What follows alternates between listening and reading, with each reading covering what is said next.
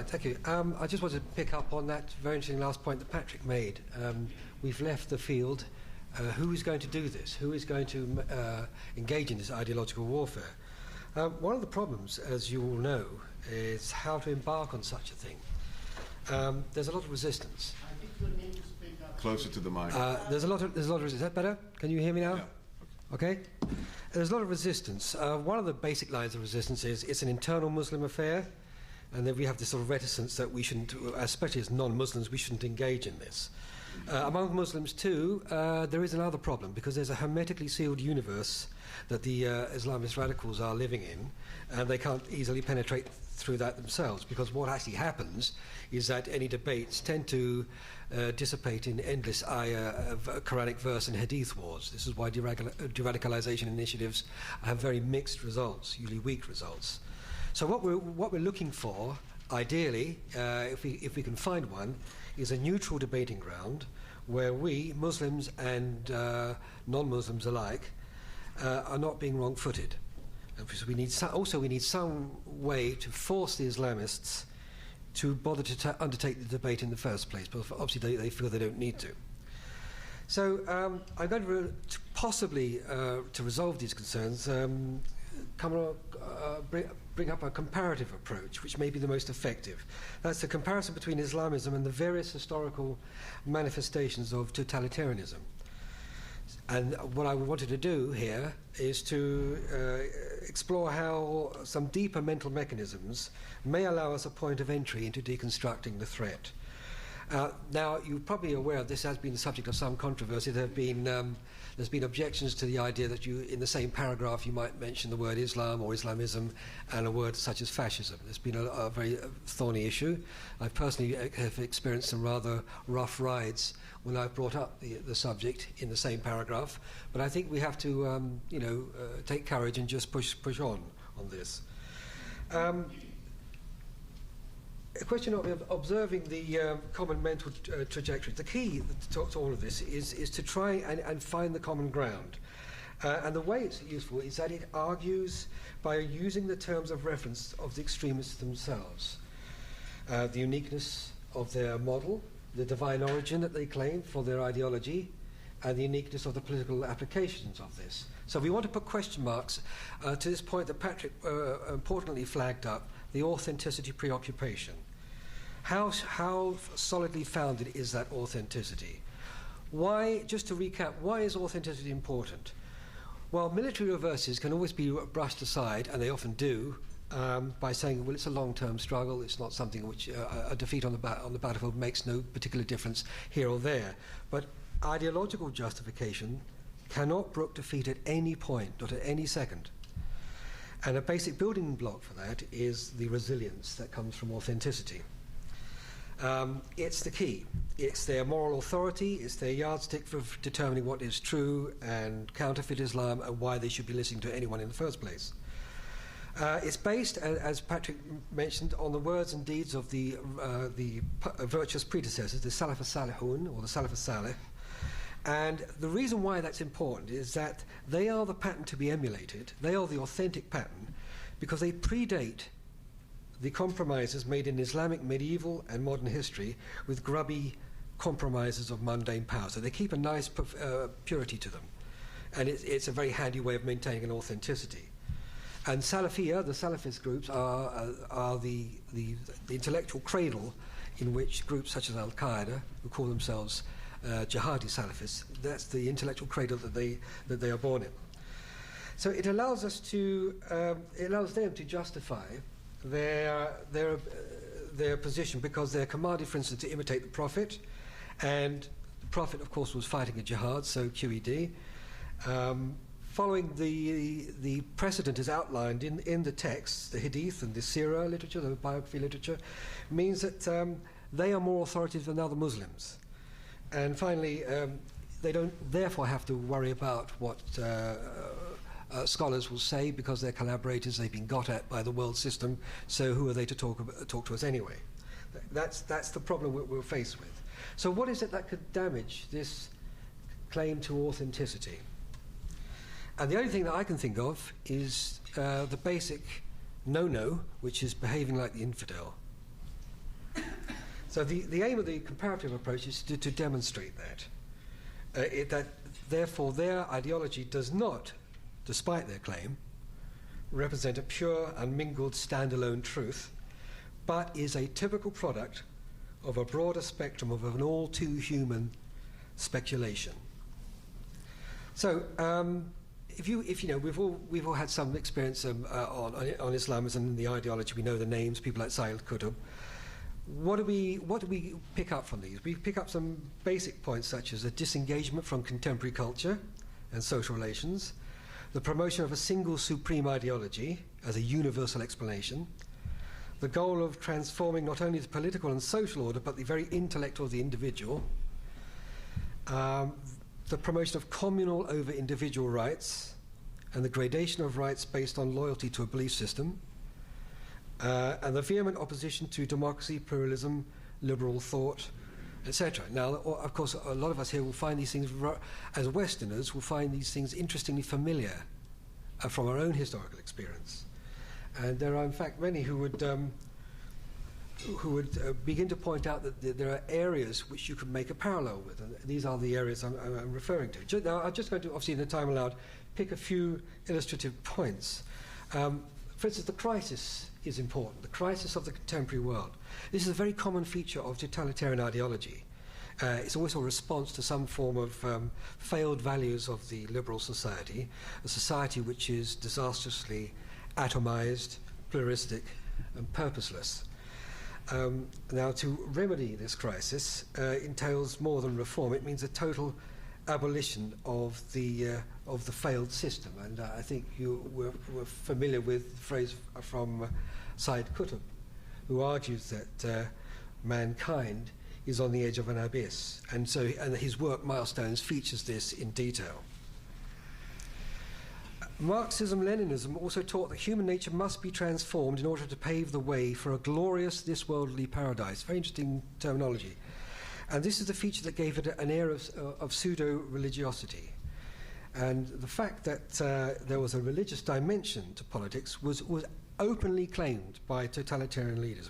I mean, Benito Mussolini said, il fascismo è una concezione religiosa. Fascism is a religious concept.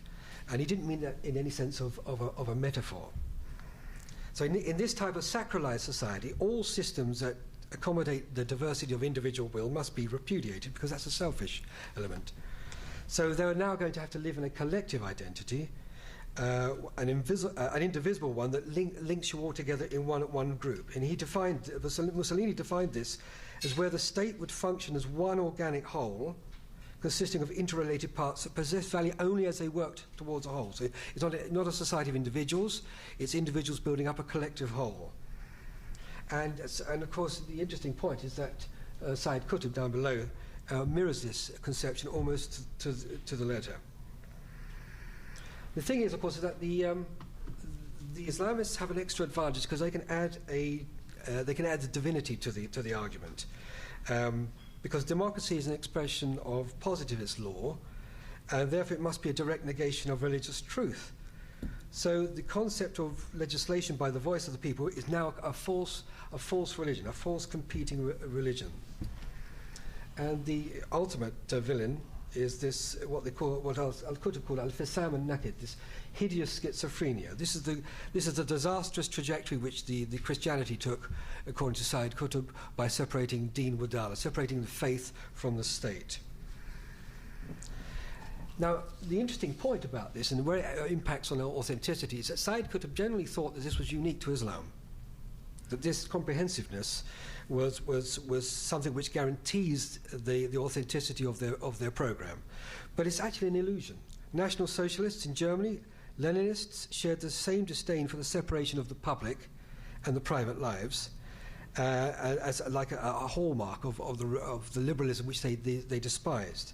They argued just as vehemently for their systems being complete ways of life, which enters into every area of human activity. For Hitler, he used the term Gleichschaltung, which is the coordination of every possible aspect of life in Germany for the purpose of eliminating this individualism. And here, the radical Islamist Maududi actually made this comparison quite explicit. Now, when we focus on comparison between Islamism and fascist totalitarianism, we see some closer parallels. You see, just to take up a few points of this, take authenticity. It's the key element, as I mentioned, and the fundamental element of this is to have the restoration of a lost vigour. Something has gone wrong in history. Something has been lost. Where for the Italians, it meant restoring the ancient Roman vigour. In Germany, it meant the re-Aryanization of European civilization. For the Islamists, it's the restoration of, as Patrick mentioned, the community of the early Muslims. And by doing this, they will retrieve God's favour, and they'll get that winning formula back. The winning formula which led the Muslims to conquer the world, reproduce that, and we're back on a roll again. Now, against this, there are, of course, the evil machinations of the constant enemy. We're all very familiar with the idea of the conspirator against all the totalitarian systems. But in fact, in the case of Islamism, the matrix is very highly developed, as you can see. Top of the list being Jews, as you can see. But the parallels are much deeper than that, because they also reflect the idea of the internal enemy. Jews were useful in the German system because they lived both inside and outside the country. But for the Islamists, their eternal Jew is the I would say the eternal conspirator of the Muslim. Here you have an example of it. This is the Al-Qaeda Al-Neda website, affiliated to Al-Qaeda, detailing where the real threats lie. They don't really, again, Jews are taken as read, but the real threat comes from the secularizing Muslims.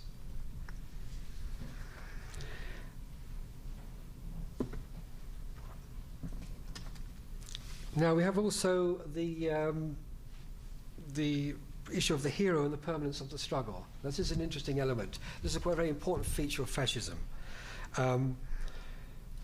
Mussolini, as it says, mentions that fascism is something which repudiates pacifism as such, because the life is lived for the struggle. And you can see how the Islamists reflect this quite closely. Especially the interesting quote at the bottom here. For this reason, the Muslim is alive. The whole identity for a Muslim is to fight, according to the Islamist ideology. The ewiger Kafir, the eternal infidel, this underlines again the authenticity principle. We are dealing with something which is, they're focusing on an eternal conflict, and they're the only people who have the authentic formula to combat it. And this is the interesting point, because in fascism there was always a problem in reconciling the contradiction between an eternal struggle and an ultimate Armageddon conflagration. It was never able to be clarified, but the Islamists have done this, and they've done it because they can go a stage further. They do it because it's for a worldly gain. It's to create a worldly kingdom. But it's also a cosmic struggle at the same time. It's existed forever, and it will continue to exist. The bottom quote is from Said Imam. He has sort of repudiated jihad, but only tactically. That's still his fundamental viewpoint on that.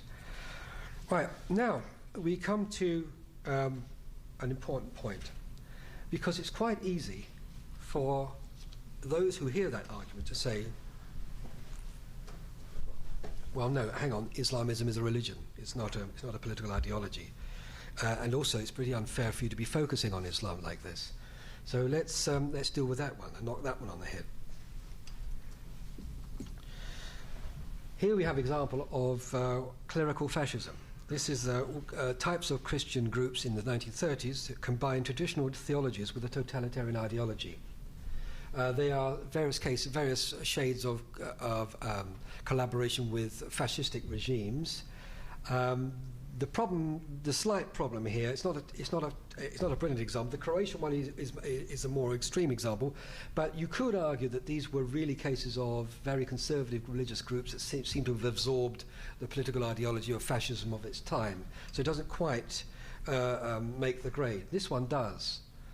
This is the Legion of the Archangel Michael, the Iron Guard. These people constructed their fascistic system from the ground up, steeped in the language of Orthodox Christianity. Oh dear, can you see is it visible? I'll read it out if you can't see it. Rejection, it's gone to the next one. The interesting point about the Iron Guard is that these you can see the elements of the way they speak. This is the religious ideology, but look at the fascistic nature of the terminology and how they express themselves. But this was not merely imported from fascism. This was built from the ground up.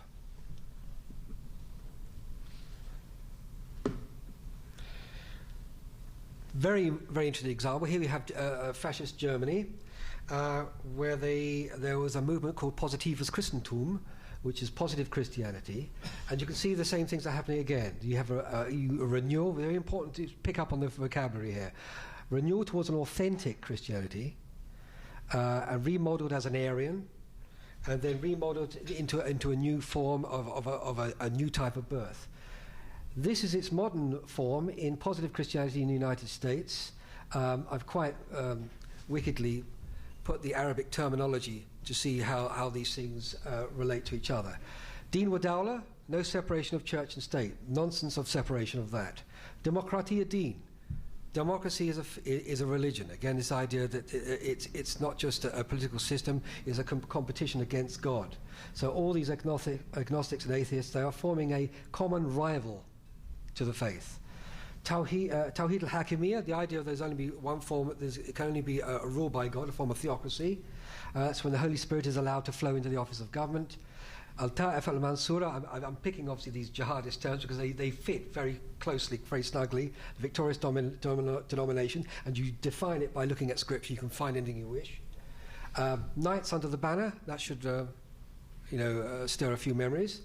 And you have the God of power and authenticity. So you can see how the same, you've got this fascistization of religious belief, and you can fit it into this scheme.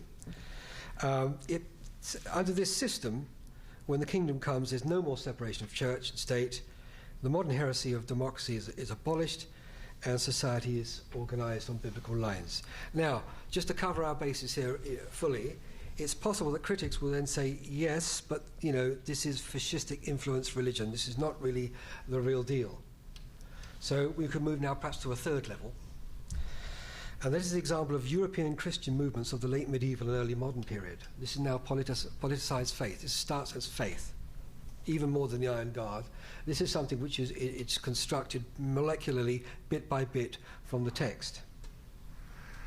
At this time, there appeared a group of Christian believers who erected what has been termed the first European fascistic system. So now we're entering in a different mental universe from the one we're familiar with, but it's Western, it's native to us, it's Christian. But there are some interesting familiar points.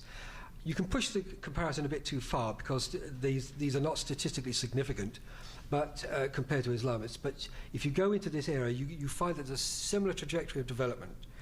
The Anabaptists, for instance, they were a group of reformers seeking Christian reference points in a process of sacralizing politics. It was a pietistic movement, but it did involve a breakaway violent political expression. And this document is I've just picked one of them, there are many, but it sort of forms almost like a manifesto.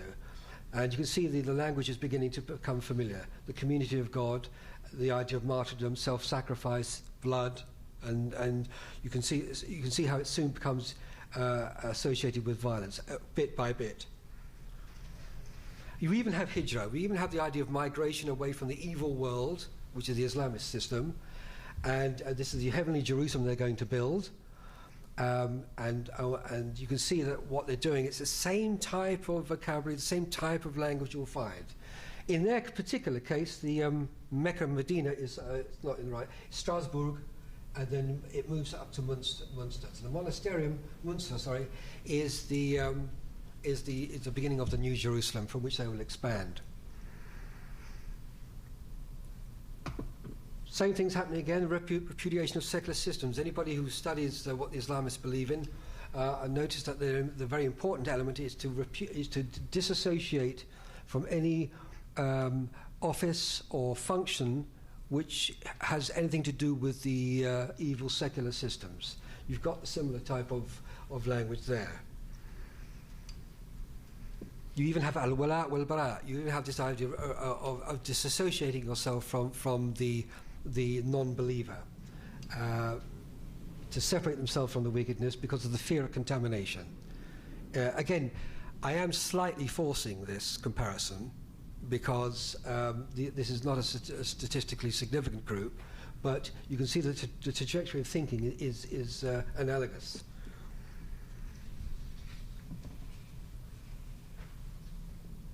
Here you can see what the basic building blocks of the system is. If you make the mutatis mutandis, if you change the vocabulary, you will sort of get to the same type of thinking. I'll just whiz through a few more. There is an effective sort of manifesto. Jan Matthys was the Bin Laden type figure, who was less ideological and more focused on violence. And I wanted to compare it with the Juhayman al-Utaybi, the chap who was involved in the Mecca siege. Admittedly, Mr. Utaybi was it's proto-jihadism in the modern sense because it has a doctrine of the Mahdi, which jihadism doesn't have. But looking at his Al-Rasail al-Sabat, the 7 letters of the manifesto of demands made to the Saudi government at the time, it's very little you need to do to adjust the vocabulary. And you can see how it follows the same lines. And most amazingly, for certainly a Christian group, you have the open espousal of violence in the cause of the New Jerusalem and new community. Effectively then, in the Anabaptists, you can more or less, without too much wrinkling, determine the structures and the starting points of present-day jihadism, because all of these things can be found and reflected. Different degrees of emphasis, but they're there in any case. Takfir, al-wala wal-bara, al-hijra, and even the program for world domination. That was a little bit of a pipe dream because it was going to start from the city of Munster and build outwards, but the idea was there. So, summary. We can make a comparison on 3 levels. First of all, with the sacralized political totalitarianisms, we listed the crisis of the contemporary world, a global universalist cause, palingenesis, that sort of rebirth of a new man and a new anthropological revolution, the sacralization of the community, and importantly, the lack of separation between the public and private. Collective rights trump individual rights, that's a matter of course. With fascism, of course, we had the important elements of the authenticity, the culture of tradition, the conspiracy obsession, and the hero and the permanence, the constant fight, the constant struggle. On a second level, we saw how religious belief has been meshed historically with the ideology of fascism through that process of sacralizing politics. And on the third level, we saw a very pure case, as it were, of the trajectory from piety to militancy, building from the ground up. And it's building it via the scriptures, selectively chosen, of course, and also chosen in order to project an idea that you should go back to the biblical environment, go back to the biblical text. By doing so, you'll reconstitute God's grace, and you'll be favoured in your piety. So therefore, you'll be physically favoured in this world, not just in the kingdom in the next world to come. So what I wanted to make clear was the approach of comparative totalitarianism and comparative fundamentalism as well, I think is one of the most powerful tools to fight radicalism that we have. I think, frankly, it's one of the only ones that we can engage in ourselves from where we start without having to first of all have an elaborate training in Islamic law. So it's a very, very important starting point for us. Why it does this? Because it resolves this problem. These spurious arguments, for instance, that it's not our business to get involved, or it's an internal discussion. We do have the right to do it because we're not talking about Islam, we're talking about ourselves, we're talking about our own historical experience. And all we're saying is, why don't you tell us why this is dissimilar? Also, it makes sure that there is a case for a debate to be held in the first place. If it can be conclusively proved that the ideology of the Islamists demonstrates identical patterns of thought to man-made infidel political systems, then, well, to me, it certainly means that the claim to divine sanction is severely, if not terminally, compromised. The Creator, frankly, should be able to bring something new to the table than what some 20th century tawdry totalitarians could come up with. They're forced onto a neutral ground. This is very, very difficult to find. If you keep trying to argue with them in a textual universe, you're going to lose because they are eminently sort of detached from you, whereas now they have to debate in an area where we at least are the authority. So we don't have to defer on that front. And the discussion can just as well, even if there's resistance to engage in it, we can start this discussion unilaterally.